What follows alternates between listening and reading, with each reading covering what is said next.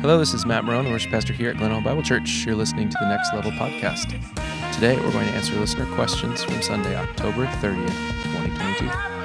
Hey everybody, I'm John Vandervelde. I'm the executive pastor here at Glen Hall Bible Church. Hi there, I'm Simone Halpin, executive director of Naomi's House. And I'm Kelly Brady, senior pastor at Glen Hall Bible Church. Thanks for tuning in to the Next Level podcast. Good morning. Good Happy morning. Halloween. Happy Halloween. Happy Halloween. You guys didn't have to dress up. I was going to say the same thing. You're so spooky. Nice looking. costume, Matt. Thank you. I'm going as a worship pastor. Okay, Matt. So Matt and I live in the same neighborhood. My wife has purchased the coolest Halloween treat for your boys. You know what? She is so pumped. She does it every year, and it's amazing. Her kindness is really surprising to me. I'm teasing. I'm teasing. It's just, your kids are going to be pumped. Oh, that's awesome. That's awesome. Batteries? No. Got lug batteries around? No. Juice boxes? The guy that hands out juice boxes? No, I'm telling you, I'm not going to ruin it. Here's 3 passes to come and mow my lawn. Each of you get 3 of them, so there's actually 9. No, just. That's awesome. I think she had to order this. Like, I don't know where she'd buy it. Really Oh, all right. thoughtful. All right. Can't wait to hear what it is. We have to wait till next week. Gonna hand out king-size candy bars? Be a hero? You know what? Everybody's favorite So, neighbor? First of all, Simone and I were talking about this. It starts really early. Yeah. Like, we have to leave work to get home for the kids. It's all part of the coddling of the American child. I mean, right? Like, man, Dude, when we were couldn't- doing Halloween. I remember when does my it start? Like I remember my 3:30? parents Well, saying, you can't go out till it's dark. I know. I agree. Right. No, it's not time yet. You gotta wait till it's dark. Yeah. I think technically it's 4. Now but go they- and sprint around. I feel kinda like weird. They start showing up as early as 3:30. And there was a thing Saturday, Yes, downtown Wheaton. and then a whole bunch of people were. I heard suburban towns trying to make trick or treating happen on Sunday, so that their Yeah. kids work don't have day. to do it on a school night Yeah. or well, whatever. I'm like, Sunday's still a school night. yeah. And back in the day, there were no premium costumes. There were no dads making Transformer costumes that actually transform. It was the cloth and the plastic with the band around the back, and it would cut into your That's face. right. I had King Kong one year. I still remember it, and that was probably 6 or 7, and it was King Kong, and it was just black, hot, woolly Yeah. outfit And with the plastic mask cutting into my Sweat. face, And cut sweat. you're hammering candy just to keep yourself Oh, going. dude. You're just like, yeah. But yeah, it's probably So- 8 or 9 o'clock, and I'm just outside running. yeah. You Do you know, wanna just sprinting. You want to hear the dysfunction in my home? Of course we do. So No, next.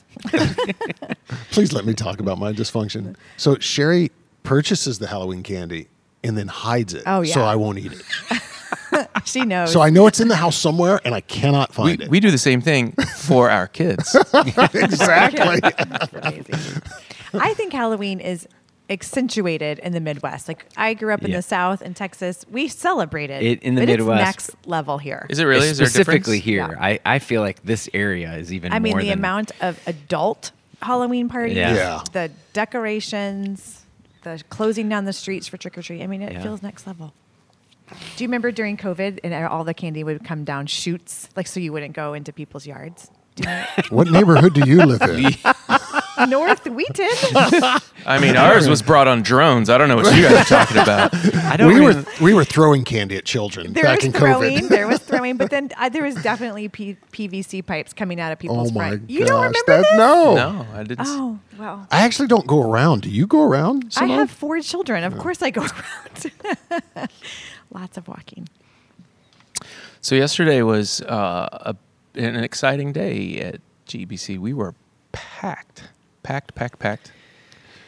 we Second were. service especially. Both services were great. Yeah. What was the head count in the building? Do we know yet? like for the whole day, I don't know, but The total number of souls on board. I don't know. I haven't looked to see what children's ministry was, but we had about 350 in the second service alone, just in the worship center and With- in overflow. Yeah. So Awesome. It was fun, and people sang. Yeah, That's it what's was fun. loud. They man. sang in the overflow. Yay, go overflow. Really? Yeah, they were singing it That's out. impressive. Yeah, I didn't know people were back there, and then I heard Do you know these what's people most- singing. I was like, oh, Okay, I love volume matters. It matters that people open their mouths and sing out. It matters, doggone it. But you know what's been really fun lately, and I also think is the I don't know what to call it, the hooping, the exclamation, the verbal Yeah, exclamation absolutely. points, That guy was right in front of me. the clapping. That guy I don't was know right that guy. Yeah. I love He's it. not the There's- only I do one. too. So Jim Boynton's in the balcony, second service, single-handedly steering the worship service from the balcony Yep. with her outcries. Yep. I often say she is the worship leader's worship leader. Yeah, she's a butt kicker. Yeah. Like it's number one. I mean, just like first and foremost, it just helps the worship leaders. It's encouraging to the worship leaders to see people Let's go. responding, Right. in that way. It's just an extra, it's Sunday morning. Some of us are tired, like it takes a while to kind of, Rev up. yeah. And so I think that's just pedal to the metal, man. Your call to prayer, too, second service yesterday was so powerful. I almost wish you would do that every Sunday. I'm sure it was I may spirit-led start. and I may start. So I was the only person who went forward for prayer in first hour. And I went sorry. for Now we know why second service got the call that did. Yeah. So, and I mean, I don't. Again, encouraging, like you said, as someone singing and worshiping after the service, seeing a line form. Yeah. I almost jumped out, but I saw the You people. should jump I saw out. it. It was cared for. Yeah. I didn't need to. But anyway, that was encouraging. That also is like to see that visual of people acknowledging their need for prayer. It just was really powerful. And I know a lot of it was because you gave them permission. You really emphasized Yeah, it. I actually think that the crowding of our room is a barrier for people to say, "Hey, I need to go out for prayer. I need totally. to," and then they Yeah. have to climb over people to get out. Yeah. So just talking about it, I think you're right, helps us say, "Yeah, let's normalize the fact that people are stuck in the middle of their row and they need to get out for prayer." But man, we have to take steps of courage when we're with the people of God, if we're ever going to take steps of courage out in the real world. In acknowledging that I need prayer and a willingness to walk 20 feet for it is one way to cultivate some courage. Yeah. Yeah. So people were singing in the overflow. That's awesome. It is. It's super encouraging. Because I never get to see the overflow experience. I don't know. It's in the worship. It's in In the the Welcome Welcome Center Center, now, right? yeah. So we've moved it out of the conference room. Are people selecting the overflow? Are they preferring it? I don't know if anybody did this Sunday. I wasn't. Okay. I wasn't aware of it, but there is a scenario where the room is too full for some people. Yeah. and they feel Yeah. A little claustrophobic. yeah. What is it? Claustrophobic. Claustrophobic. Yeah, and Well, and my worship style, I don't like being like with an elbow because I keep hitting people. Like I'm clearing people out during worship. Kelly's throwing Okay. bows. Throwing bows. all right. It's a contact sport for me. Yeah, if somebody next to you's got their hands raised and it's like all up in your face, like, come on, man. Is there a serious Is your question? armpit? What are we doing here? Is there a type of person who actually prefers coming to church and sitting in an overflow? Oh, absolutely. Is there People a prefer the demographic? balcony? Is Yes. well, no, but balcony, you're in the room. I'm saying like just church wide, not just our church, but in Yeah, but in there the are. church. My point is, people are there folks who prefer particular seats. Yeah, absolutely. Yeah, but are there people I that think prefer people, to be in? I think there's certainly people that prefer to kind of be on the periphery a little bit. like when they're checking some stuff out. Yeah. Just Yeah. yeah, that makes sense. Yeah. So we were a little preemptive in setting everything up on Sunday because we knew it was family weekend at Wheaton College. So there was a lot of parents of Wheaton students who attend here. Yeah. And so I don't know if some people opted for that, like came in the church and thought, oh, great, it's already set up. Let's Yeah. just go sit there. Maybe, which is fine. Or maybe it's like vacation. Dad, why are we parking so far away? First out. First out. The first one's out. All right. You know what? I yesterday wrapped up the tours of Poplar Creek Church. So over the month of October on Sunday afternoon, we had tours up at the Poplar Creek campus. A lot of fun, and so did the last tour yesterday, and just showing people around. I feel encouraged by that. And people, have all types of responses. The primary response is, oh my gosh, this piece of property is huge. Yeah. Right. Compared to what we have here. Yeah. And I always like to say, when our youth guys saw that property, they started salivating. Yeah. I mean, you could park hundreds of cars up there. I mean, you could camp out. You could play a monster game of capture the flag. It's a great property with great frontage, and so I'm super encouraged. It was fun to run those tours in October. That's great. And hey, we had a worship night last night, and man, it was fantastic. We had a great turnout, and yeah, I mean, let's face it, if you're coming to a worship night, you're ready to sing. A singer, yeah. Right? So, man, it was loud and expressive. And if people received prayer, I was bummed to miss it. Yeah, Grant told me he got to pray with some folks. There was a lot of prayer going on. There was a lot of prayer happening afterwards. Yay. We set it up a little bit that way, like, hey, if you're going to leave, just quietly. Right. But if you want to hang out and pray. So it was cool. It was powerful. Yeah, one more shout out for the weekend. The lock-in Friday night? Yeah, junior high lock-in. Yeah, my son went and had so much fun, and I was really worried about the aftermath of like how grouchy he was going to be on Saturday. And he survived. He did great. So anyway, thanks to that team. I just saw Blake. He said it was crazy fun. The kids loved it. And how many? 100? Yeah, over 100 and something. I don't know. Over 100. 100. Yeah. That's incredible. Yeah. And the leaders. Yeah. I can't believe it. Good peeps. Yeah. Is this your first experience with anything like that? Because you didn't grow up in a Christian home, right, Simone? I heard the gospel and received the gospel for the first time in a lock-in. Oh, Yeah. Are you okay. serious? Yeah, 7th grade. And so I was telling Eli, he was unsure if he wanted to go. And I kept saying, I know you have a relationship with the Lord already, but this could be life-changing for kids. So I just think it'd be great if you went. And he wanted to go, but he was always on the fence. Yeah. That's how he rolls. This is another one of those Christian subculture things that I have zero. Yeah. I mean, I'm sure we'll experience it, next year or the year after, whatever. But I don't know anything about it other than just what I see on staff and hear. And I was actually does sleep surprised happen that at they these still things? happen. Sleep doesn't happen, They right? did Are they up all night? At some point in the I morning. think 4 a.m. is what Eli said. Yeah, some crazy.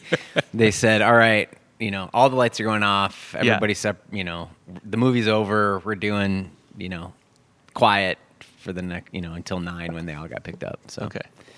Yeah. So it started at like 6 or 5:30. Oh, wow. And it goes till 9? Yeah. The next morning. Wow. So they had like a big That's pizza intense. party. And people volunteer Yeah. to do this.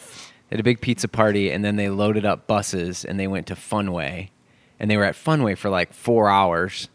And they did roller skating, and then they did video games. Like you had the card, you can. Oh, yeah. Nice. So, and you could do like 3 big games and then unlimited small games and all this stuff. And then they did bowling all together. Yeah. Until like, midnight. Yeah. And then they take all the buses back here, and then they had like, dessert, and everybody watched a movie in the gym. And yeah. It's great. Izzy was there. That's awesome. She loved it. Had a ton of fun too. So Good. When I was 25, I was running the junior high ministry at Global Bible Church, and I naively threw a lock-in and didn't think about permission slips or sign-ups. The junior high group that I was leading, max was 50 people. 250 kids showed up. oh, geez. And kids had lied to their parents and told their parents that they're at their friend's house for the night, and the other friend said, I'm at my friend's house, and they show up here. So parents didn't even know where they were. Oh, my gosh. This is back in the good old days. In man. 1994. No Find My on their phone. No. They were MIA. Landline. Wow. We're They were at landlining church. people. That's what's ironic. So 250 kids. So I'm on the phone. I was understaffed, didn't have enough adults, calling parents, please come help. It was chaos. Wow. And it was chaos. I truly am impressed that you all do this, because it does feel I like never a ran another lock-in in my liability life. nightmare. But yeah, you did it. You do it. Oh, And- it's fun. okay, It's good. good. Yeah, It- I'm grateful. But at the same time, I'm like, wow, I can't believe kids in 1994, kids were calling and saying, I'm sleeping at this person's house, and the other one's, I'm sleeping at that person's house to yeah. come to church. Right. I was doing that going other places. Well, there were all types at the lock-in that night. That's for sure. All right, let's get into some questions from the sermon. All right, first one. What do you say to people who claim that church is not a, quote, safe place? Not the city of refuge it was meant to be by God, but rather a place of harsh judgment and mean-spirited condemnation. I feel like the world wants us to pretend that sin doesn't exist, and until we are willing to do that, they will continue to label us as judgmental. Yeah, so in Sunday's sermon, I compared the church. I said that the church reminded me of God's provision to ancient Israel of a city of refuge where people could run for mercy. And I do believe the church is to be that culturally. We're to be the place of grace and mercy, but also truth. And so I would begin by admitting that the church has been experienced by some as judgmental and mean-spirited. I think we need to admit that. That it makes me sad to admit that, but it's a reality. Christians don't always do a good job of showing the love of God while trying to communicate the truth of God. And so we need to own that. We need to grow. And I think there's a question later on. I do think Glowing Bible Church is continuing to grow in that, in showing both truth and love. At the same time, I think it's true that for some, the church is seen as a place of condemnation and judgment because we won't say that the Bible affirms their lifestyle. I'm not sure that there's any way around this reality in some cases. However, if there is a way around it, if there is a way in which people's condemnation of the Scripture's condemnation, follow me there. I mean, people are upset about what Scripture says. If there's a way around that, it's found in love. That's what people find convincing. They have to experience us as caring for them, genuinely caring for them, not simply wanting them to agree with us, but loving them regardless of whether or not they ever agree with us, loving them for who they are. And love is convincing where debate will never be convincing. Love is most often, when I say love, that can be kind of nebulous, so I thought I'd spell it out a little bit. Love, it means we're spending time with people. Love means we're listening to people as much as talking at them. And love means we're bearing their burdens. We're sharing in their tears when they're crying. We're sharing in their laughter. So we're entering their lives and we're joining them. Not in their sinfulness, but really befriending them. And so there may not be a way around it. Some people may never be okay with the truth, with God's biblical truth. But if there's a way around it, if we're going to win hearts and minds in today's culture, it's going to be by holding on to the truth and demonstrating love. Do you think it's helpful too for the church to sort of own its failings in some degree? Yeah. And I think we're seeing more and more of that, but especially the local church. I mean, I'm trying to think of the phrase that you use, like, we're the ark full of sinners and sometimes the ark stinks or something. Yeah. What's the phrase you use? Put you on the spot, sorry. Yeah, the storm outside would be, let's see, the stink inside the ark would be unbearable if the storm outside weren't so tumultuous or raging. Right. I like that. Yeah. And I think that, we need to be honest with ourselves that you put a whole bunch of people together. A bunch of sinners. In any sort of organized way. Anything. Any group. Do Rams football. Yeah, whatever it is. And there's just dysfunction. And there's people who don't act kindly. Yeah. And the church is made up of a whole bunch of volunteer people and, no one's... It has its shortcomings, but it's the beautiful bride of Christ. It's what God designed to be the pillar of truth, and so it's worth fighting for. It's worth the stink and the mess. Yeah. So I love comparing. Scripture calls the church the bride of Christ. He's the groom, we're the bride. So it's very popular to criticize the church. I mean, just waylay the church in its shortcomings, and there are lots of shortcomings with the church, but we need to be really careful there. At some point, our critique of the church becomes a critique of its groom, the Savior, Jesus. Mm-hmm. Yeah. And so none of us would go to a wedding and say to the groom, man, your bride is ugly. Man, she's really, really. Yeah. Did you know she does this? And Yeah, this right. Like you're crazy, dude. Yeah. At some point, you don't know it. But at you're some crazy. point, critique of the church becomes a condemnation of the Savior, and we need to be really careful there. This is about 100% my opinion over the last 4 or 5 years. It feels like the church has done a good job of doing what you're talking about.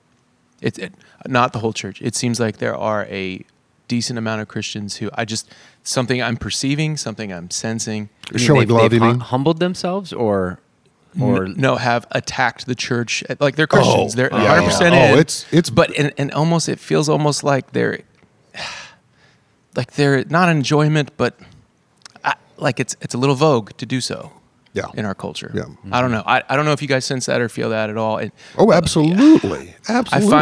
I found myself battling with it watching listening to the Marcel podcast. Oh, yeah. Sure. I found myself, you know, between learning and eating a box of popcorn.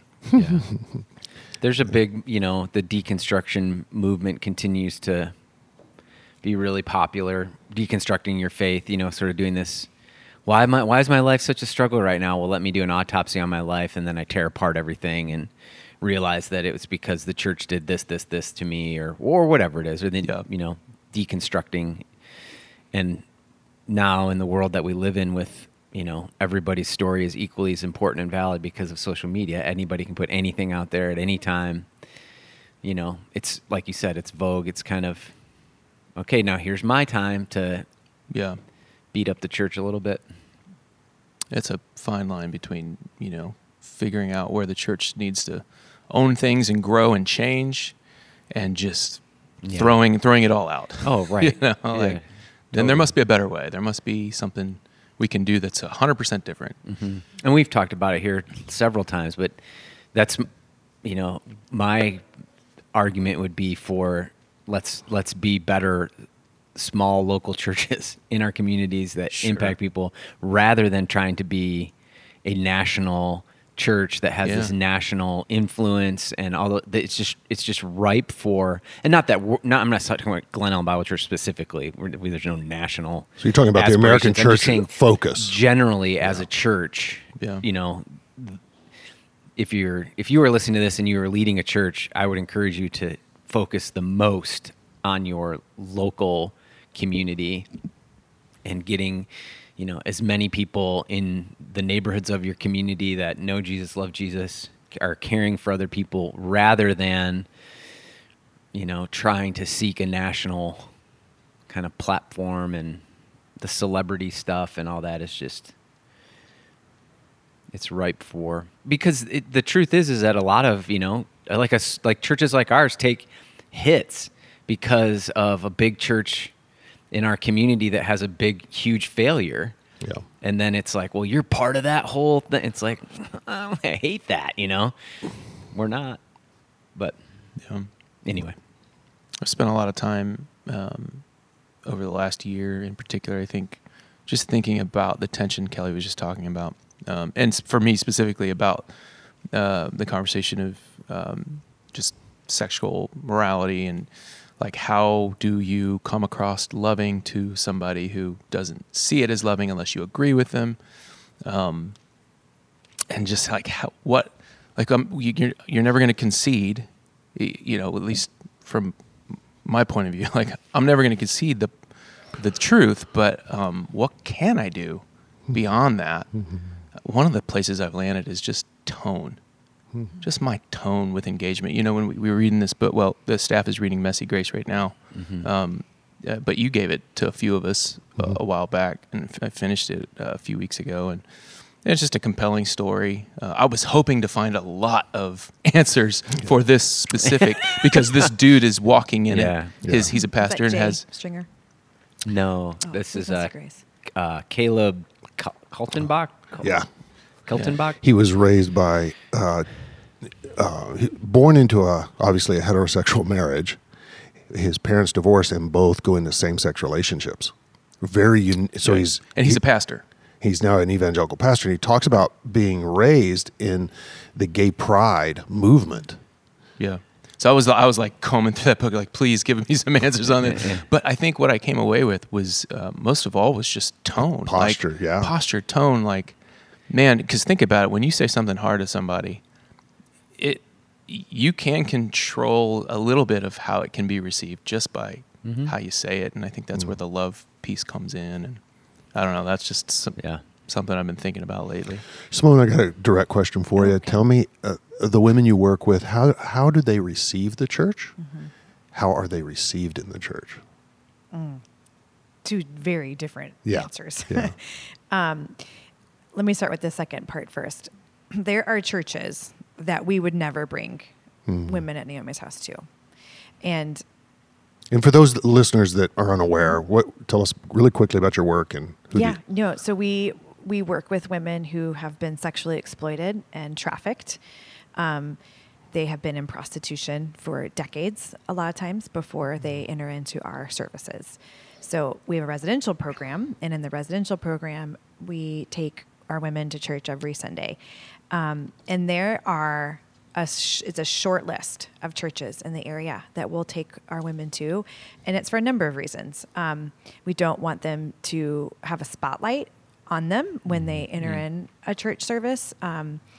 Women are on all different degrees of their healing journey. So some still from the outside appearance look rough. They look like they've been homeless, and they have been.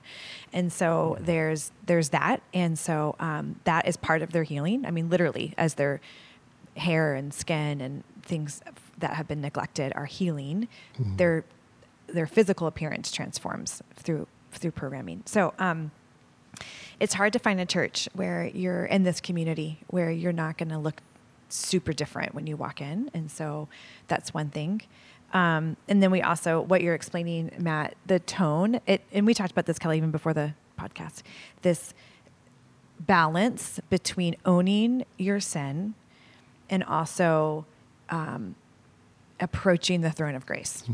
And that's a hard place to be, especially if you've been victimized, like you talked about in the sermon yesterday, involuntary manslaughter, and likening that to how much responsibility do you have in what happened in different scenarios. So in our case, that's a question that they wrestle with for the rest of their lives. I mean, it's not like an answer you get and you figure it out. You're wrestling with how much of this is my fault and how much of this did I have no agency over. So finding a church that welcomes that journey as opposed to a very rigid, hard and fast, black and white.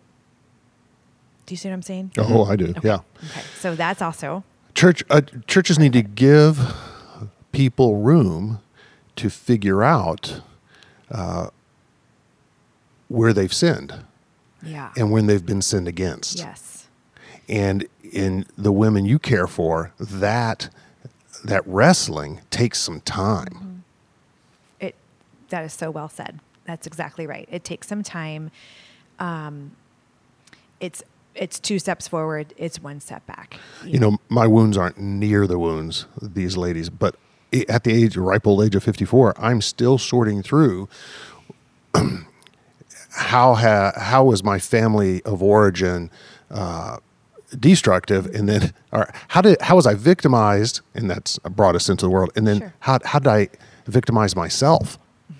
So yeah, I told you already, I was contemplating this on a deep level yesterday on how much do we take ownership versus how much do we just receive grace, and how do those two go together. And I loved the picture of the city of Refuge. I'm like, did they get that freedom in these cities of refuge to figure that out? And the idea of the church being a place where that can happen, where that can be safe, I think is so important. And since you asked, not all churches in this area lend itself to that. There's different streams, right, of worship and how people. Right. So, I'm looking. Question number 3. The question number 4 is, how does GBC do? I'm not going to put you on the spot now, but I want you to tell us how we do. But I'm going to put you on the spot. I'll put you on the spot in about 15 minutes. This is your preemptive on the spot putting. Well, the fact that you would put me on the spot goes to show you how this church. No, I'm just kidding. I'm just Probably. Yeah. All right, let's go to the next one. Well, Simone thinks, and stews. What can we do to help the church be a city of refuge? I hate that some people have a negative experience when coming to church and want everyone to feel loved. We do want people to feel God's love. I want to say we don't really have the power to make people feel something. So let's be really careful there, that we don't become manipulative. Right. Like, oh, I want you to feel loved. I want you to feel loved. Well, I've gotten caught in those bad cycles before. Oh. And so I want to just personally avoid that. We do have the power to be loving. And so let's focus on being loving. And I mentioned earlier, let's give people our time. Let's share our resources. Let's listen to people rather than simply talking at them. Let's bear their burdens. Let's enter in. When they're crying, let's enter into their pain and let's cry with them. That's loving. It's patient. It's kind. And I think demonstrated over time, it'll be convincing. You mentioned a while ago, Matt, that sometimes people are offended by the gospel, and it's true they are. Sometimes I'm just offensive. And I need to be honest with myself. I need to have some perspective. Did the gospel offend them? That they're sinful in need of a sin sacrifice? They cannot earn their way to heaven? They can't be good enough for God? Is that offensive? Or am I offensive in the way I present it, my tone, posture, that type of thing? So one of the things that I have focused on, and really this has been in the last few years, I have come to the realization that I am not the Holy Spirit. And I know that sounds stupid, but pastors can get themselves in a situation where they want to produce certain outcomes. We want to see growth, transformation, that type of thing, and that temptation or that pressure or desire, even when it's positive, we can easily move towards manipulation. So I've stopped focusing on the changes I want to see in others, and I spend a majority of my time thinking about, Lord, what change do you want in my life? So just letting the Holy Spirit be the Holy Spirit in other people's lives and not trying to produce particular outcomes. I really think people can sense that. So the question, what can we do to help the church be a city of refuge? Is just receiving people, trusting that the Spirit is caring for people. Is that making sense? Mm-hmm. Yeah, I feel like people sense when we have agendas that drive our relationship with them. Absolutely. Oh, totally. Mm-hmm. Yeah. Okay. And that comes out even more so if it's done in a programmatic way from the platform or whatever. Often, people say, I wish the church would be more like this. And I always, oh yeah, you want to listen to that because there's certainly like a flavor, a mission and vision that the leadership of the church gives to this body to where we're going, right? There's programmatic things to do. But in large part, people's experience with the church is who they're sitting with in the pew, who they're in small group with. If you want to see, I wish our church would be more friendly. Well, the leadership of the church, yeah, we have to own some of that. But in large part, it's the average Joe. It's the average. The church is a living, breathing organism made up of all these of all people. Yeah. And again, certainly the leadership of the church has a ton of influence and ownership and all that. But if you want your church to be more friendly, start being more friendly. Mm-hmm. And sorry. No, go. That's it. That's how you lead. You're right. That's all I got. There's some level of, if you're coming to church with, your what am I trying to say? Like you're inspecting. You're coming to like looking for something. Yeah, you're looking for something. You're ready to criticize or make judgment. You're going to find it. I hope you brought a long piece of paper. Exactly. A long list.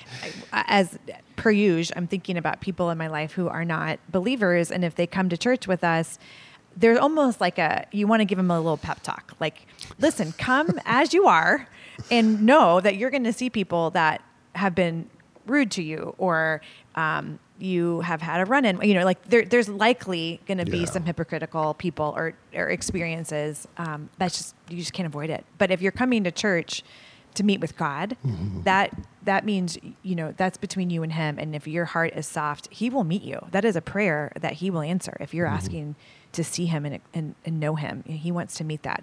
But if you're coming to see if there's going to be people in the room who disappoint you, you don't even have to come. That you can just know that's going to happen. So there's some level of ownership to the person who's coming and what they're looking to get out of it. You know what I mean?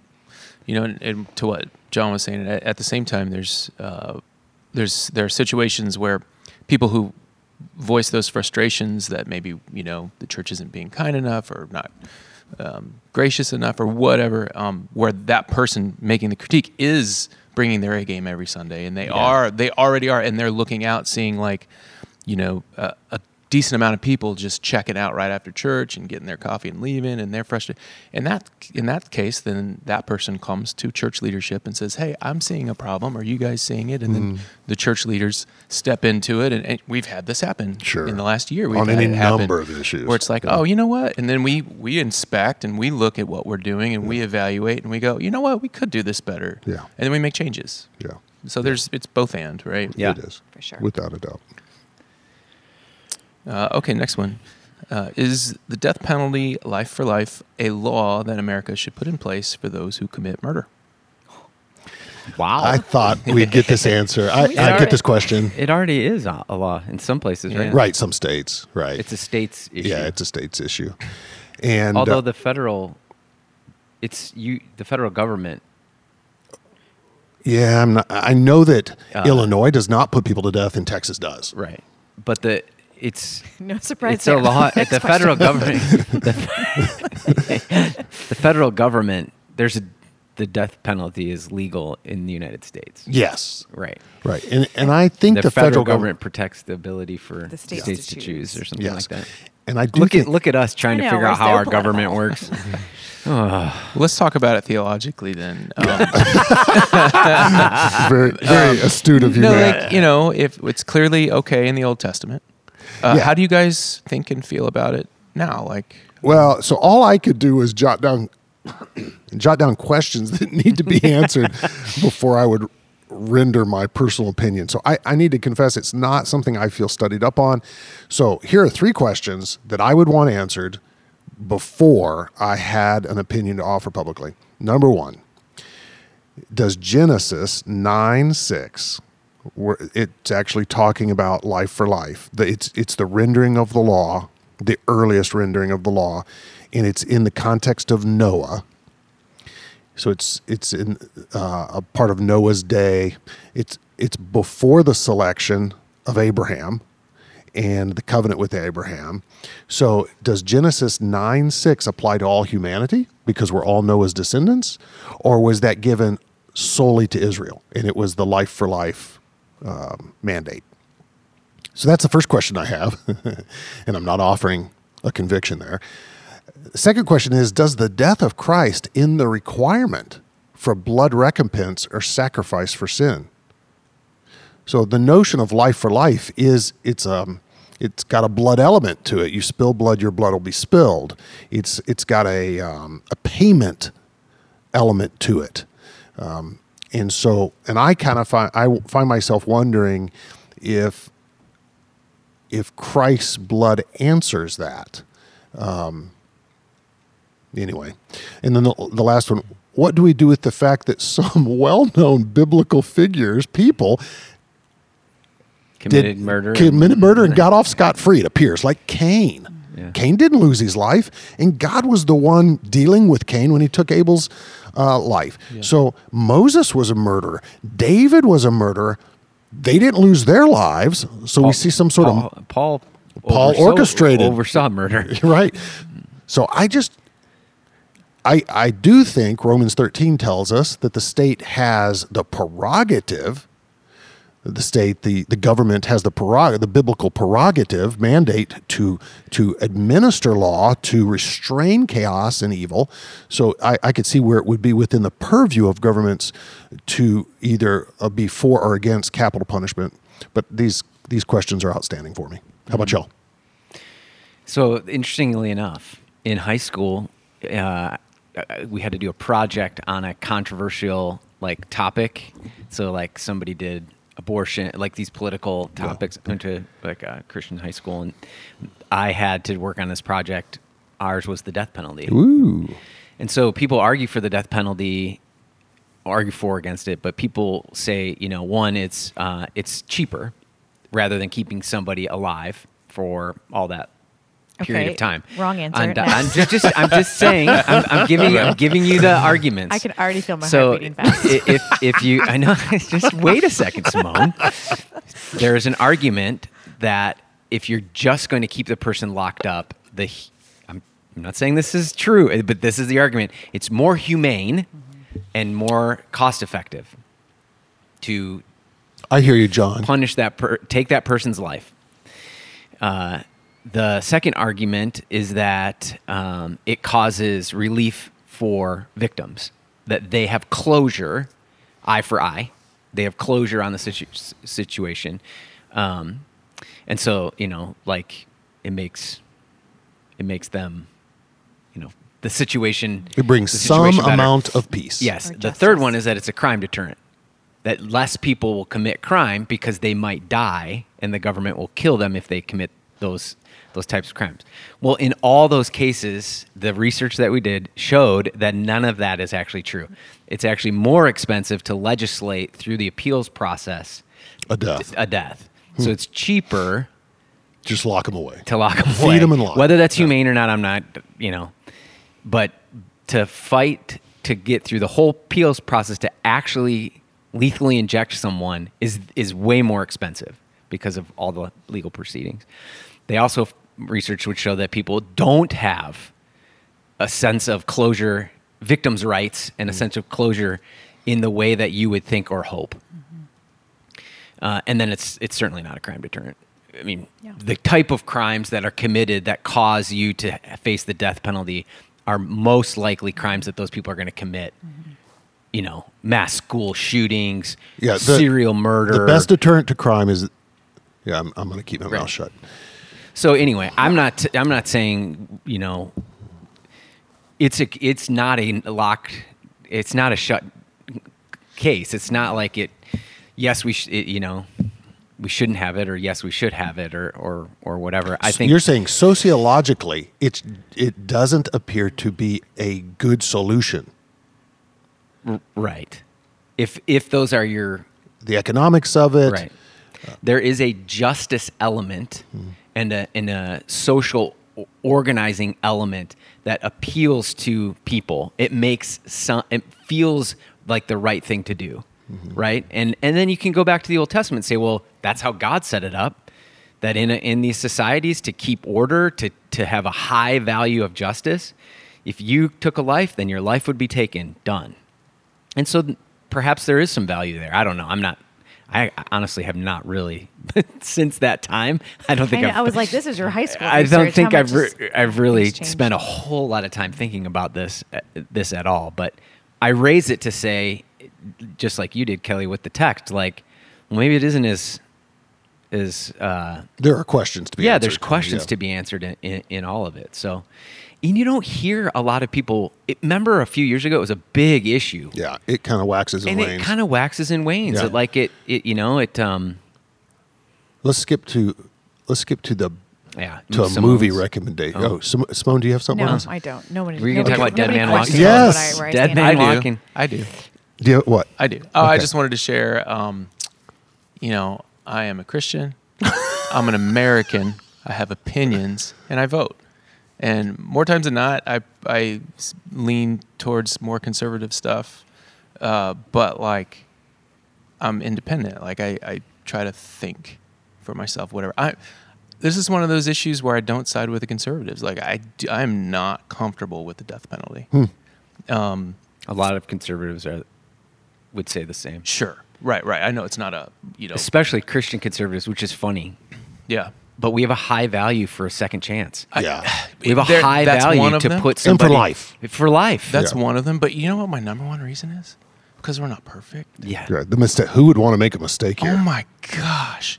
And I get it. Like sometimes you watch a case and you're like, oh my gosh, this is so obvious. But man, I'm just not comfortable with that kind of finality based on a process that we came up with. I just, Yeah. And we know without a doubt that mistakes have been made.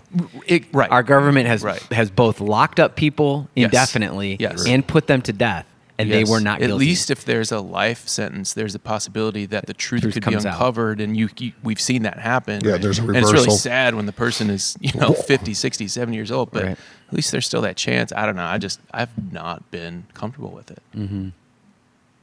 But I also don't feel the need to like lobby against it either. Like I'm not like it's not this major passion point of mine that I'm gonna fight for the rest of my life. But I would be 100% fine if every state didn't do it.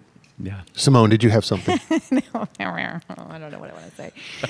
I think what makes me uncomfortable with it is those who don't have the resources to represent themselves, and that has been I don't know this. It's a proven factor. I mean, I feel like it is. I don't want to like hang my hat on it, but I feel like people who are misrepresented and are sentenced to life without a fair trial, those types of things.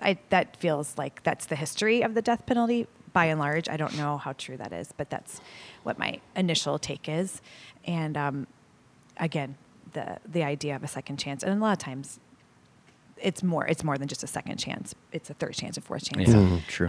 But I don't know. Why would we limit what God has no limit to who he will save and what he will do in someone's life. So, have you guys seen the movie Dead Men Walking? Yeah. Oh, yeah. No. Which one was that? Sean Penn. Sean Penn. Yeah. That's Susan Sarandon. Is it the 80s? Yes, 90s? 1995. Yeah, Okay. okay. I would highly recommend the movie. It is rated R. It's rated R because there is a sex crime committed, and there are flashbacks that are part of the sex crime, and then there is a murder. But it's a true story. Yeah. And then there is a companion book. The woman that was victimized, and her victimization is portrayed in the movie. She wrote a book forgiving the dead man walking. She's a person of faith, Christian faith. So if you have the stomach to watch a very difficult movie, it's fascinating to see a Catholic nun interact with somebody on death row, and the back and forth. And then there's a reference to Christ at the end of the movie, and you're left wondering, did he understand? So I don't want to ruin it, but there is some beautiful dialogue about the nature of forgiveness and the importance of confession. And then you could read the follow-up book, Forgiving the Dead Man Walking, and hear the journey of a woman who was victimized, traumatized in just horrific ways, and how she's learned to forgive. So it's good stuff. And a recent Or you could just watch Shawshank Redemption. Okay, what? Just Mercy, the book and movie, are also a great resource just to understand our justice system and its flaws. And isn't there I don't know enough about this story, but a person connected with the story just spoke at Wheaton College on the Emmett Till. Emmett Till story. It's just coming out, right? Yeah, movie's just coming out. It's about somebody he was wrongly convicted, and then he was put to death, and then it later came out. The truth came out, and he was like a 14-year-old kid, and horrible story. It's a horrible story. Right. Yeah. And on both ends, you're saying the kid dies. He's 14, and someone's wrongly convicted for it. No. Okay. He was convicted and killed and didn't commit the crime. Yes. As a 14-year-old. Oh, right? I thought he him 14 or something. Yes, but I thought he died of kind of vigilante. Oh, he was lynched. Yeah. Okay. Yeah. Anyway, I think the movie just came out or something like that. It's coming out. Yeah. So his best friend, who is a pastor of a church, spoke at his best friend growing up. He's an older man now, spoke at Wheaton College this And week. Oh, wow. Is there any value in mentioning that the Old Testament references an eye for an eye, but Jesus says turn the other cheek? Yeah. The difficulty there is the commission or the directive to turn the other cheek an individual ethic or a corporate or the public ethic that governments are to embrace, so yeah, that's a tricky one. it's interesting. The law, eye for eye, tooth for tooth, foot for foot, life for life. The Old Testament, ironically, is not filled with stories of gouging out eyes and cutting off limbs. So let's end on this. The truth be told, eye for eye, tooth for tooth was a radical, ancient limiter. Because in the ancient world is, if you take my eye, I'm going to open a can of hurt on you. And I'm going to take whatever I can from you. So don't touch me. It had the revenge, the retribution would be like tenfold. Oh yeah. And so this is what you're saying is this is actually it's a limiter. Yeah. And you see that there is lots of mercy in the Old Testament. Interesting. Yeah. Yeah. I tell you, finally, one of the most sobering things was when I was in Saudi Arabia, and I think I probably shared this before, but walking through the airport, walking by the Air France kiosk, and they had their Air France sign, and then underneath it said, possession of drugs in this country is illegal. Punishment is death. There you have Just right there. Yeah. Air France. Yeah. What's up? Good to know. Noted. Hey, are you flying Air France today? Matt, why would you be so concerned about carrying drugs internationally? Well, hey, I was with my band. I didn't present a problem, but I was with 6 other dudes. And you're like, and hey. I'm thinking, oh my gosh. Yeah. But, Long before you were a believer, I assume. And no, I was a believer at that time. I think I was just kind of coming into it. That Coming was in? 2006. Yeah. So yeah. But man, sobering, man. Okay. So here's that 4th question. So hopefully, Simone, you've been doing your work. How do you feel GBC does as a city of refuge, a safe place where sinners run for care? How can we do better at this in your view? Simone. Well, the first thing I want to say is Anthony and I would not be members of a church. Right. I was and hoping participating, in the Yeah, in I the figured fullness as of much, it. yeah. If there was a conflict here by any means. So can that be my answer? Yeah, That's your answer? Yeah, that's fine. I think we do a fair job in some ways, and I think we have lots of room for improvement. Yeah. I'll share with us. The toxicness of the internet sometimes makes its way into the church Wait, world. So, the church has a web page, and, you can find directions to the church on Google, and we have a Google, we have all these things that, as a entity in the community and all that kind of stuff. Well, that opens you up to be reviewed as well. You can have people put in a review of your church, which I know there's been some comedic videos that have come out about church reviews and all that. You can, so somebody can give us 5 stars, awesome worship, 5 stars, great, kids programming or whatever. Or they can give you a 1 star and say something like, that church is full of yuppies. That I'm thinking that's an actual comment. That's an actual comment. That's a real comment. Oh, that hurt your heart, John. No, I'm just saying that, there are perceptions and reviewing of our church that happens. And one person, whether it's just them or others, have had that person, have seen and experienced it to that level, so much so that they felt compelled to let others know on the internet about their experience. Yeah. So I kindly replied, I would love for you to give us another chance, something to that effect. And there's lots of different people that go to Glen Bible Church, and sorry that was your experience or something like that. And turns out they deleted their review and they never really responded. But that happens not a lot, but a few times a year. People have a poor experience, who knows what's going on in their life. Yeah. Was that a bad experience, though? I don't. Or they're just looking around going... It clearly was not a good experience for them. Like, whether it's true, honest, I don't know. Nobody uses the word yuppie anymore. I don't really care. They could have come and seen, an ex-boyfriend from high school or whatever. I don't know, and just had a bad day. My point in all of it is that, people have perceptions and they voice them, and some things we can't change.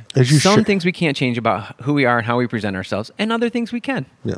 As you share that story, on my heart is just wanting to remind us all that Sunday morning is most definitely a time to receive. We receive from one another, but it's also a time of ministry. As we're able, we should show up to Sunday morning ready to care for others, not simply be cared for through song and sermon and kids ministry, but we should at some level show up to be a blessing to others. And I think, there are folks every week checking out who Jesus is and making judgments on Jesus based on his people. And so we need to be ready to go and care. So the question was, how do we do? I think I'm with John. We can grow.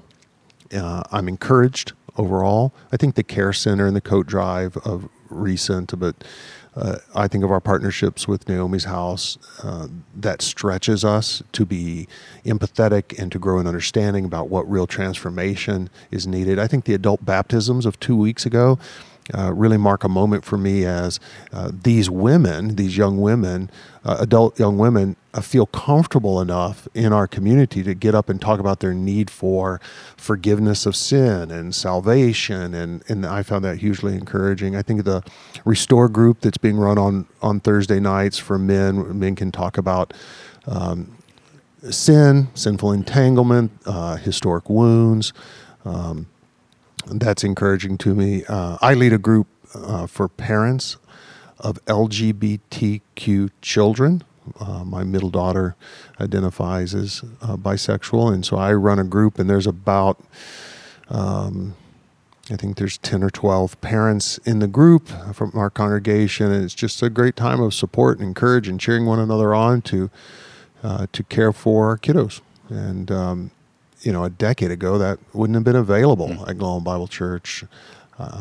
So really excited about some of the movement. Our youth group has a front row seat and opportunity to show love to people on the margins, and oftentimes in a way that adult ministries doesn't. And I'm super encouraged by how welcoming our youth ministry is and caring it is. So. All right, let's go to the last one. Was Ruth and Boaz really a romance story? Yeah. This beautiful romantic story. I don't think I said it that way. Boaz just swept her out of her feet. I didn't say it that way. The whole way. nation of Israel. Have you guys seen The Notebook? Sorry, I've never even seen it. I just know that would be We're funny. giving you a hard time. Yeah. I do think it was a love story. I think we could... romance is a stretch. So if I said that in second service, it was overstatement. I want to say it was a beautiful, powerful, this is what I have written in my sermon, beautiful, powerful story of redemption. Yes. If I said love or romance in second service, I got carried away. We all do. The Disney movies are powerful. Yeah. I mean, every woman needs a man to save her. It's fine. It's just right there in the Bible. Yeah. So that's sarcasm, listeners. She's not being serious. Yeah, I think it's a beautiful story of what is called covenantal love. And we see, which is, the biblical word is hesed. It's in Ruth chapter 1, verses 8 and 9. Boaz treats Ruth and Naomi with kindness. And the word is hesed. It's this covenantal care, which has a lot of legal implications. He's taking on their difficulties. He's going to care for them. And that is sacrificial. It is, Christ-like in that sense. But you weigh in. You guys go. Tell me about your concerns if we're not careful, of how we describe this relationship. I sent a 15-point podcast series to John and Carrie. I was like, and here is why it's not a love story. No major concerns. It's. I think you already said it. The hero of the story is God, and how He provided for Ruth and Naomi, who were at the bottom of their society, of their culture. Yeah. They in were a terribly vulnerable situation, left to die. Right, and how God, in His faithfulness, restores them and brings them into His family at large through Boaz. And Boaz is you. And Boaz is a man of great character. I don't think he should be. In my opinion, he's a secondhand part of the story. The greater story is God providing for Ruth and Naomi. And obviously, Ruth was a Moabite, and she was widowed and barren. She didn't have any children, and Ruth is faithful to her, and lets her stay with her. There's so many implications of why this story is powerful, and I just don't think the main narrative is Boaz and Ruth had this romantic. I mean, I said she proposed to him. You maybe didn't agree with that, but that's okay. No, I think you could say that there are some indications that some commentators want to say that Ruth seduced Boaz. That you could say proposed would be one way to say it. So I think the caution in it is that we look at the story from our American kind of perspective, Disney, which is we were all just joking about when we opened it up, right? That it's this beautiful Moabite woman who walks in and their eyes meet, and it's this man who sweeps her off her feet and takes her in and does all the and it's I think that's an Americanized reading of the story, and we need to be careful with that. I think the story is much more transactional in the human relationship side of it that's happening, and much more about God's care of Ruth and Naomi. But marginalized women. I don't think I think the question came up just because however you stated. I think I love the point caution. You made got through. Go ahead. Yeah, the point you made got through clearly. I love the caution not to read our American cultural setting back into the text. And actually, we need to use the text to address our cultural setting. Sure. Yeah. Yeah. A takeaway that could have unintentionally been heard or interpreted is that your life isn't complete until marriage, and there is or you're not, your needs won't be provided for until marriage. And that is just something that the church can do a better job reminding people that marriage does not complete you. And it isn't the end all be all goal of sanctification is to get married. And maybe far down the list of implications that could have been taken from saying it was a romance story, but it could be a stretch. Your point was made. Yeah. That's important. All right. Well, that's all the questions we have for you today. If you have any further questions, comments, or concerns, don't hesitate. Text Next Level Podcast 630-474-6164. Our podcast is dedicated to answering listener questions on two levels, answering specific questions about last Sunday's sermon, and also general questions regarding broader topics within the Christian faith.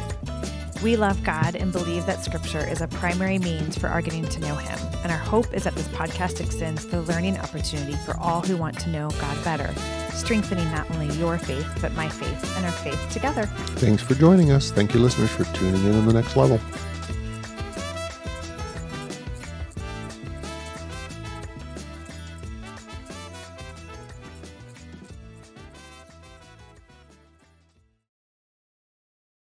Boom! Prophecy.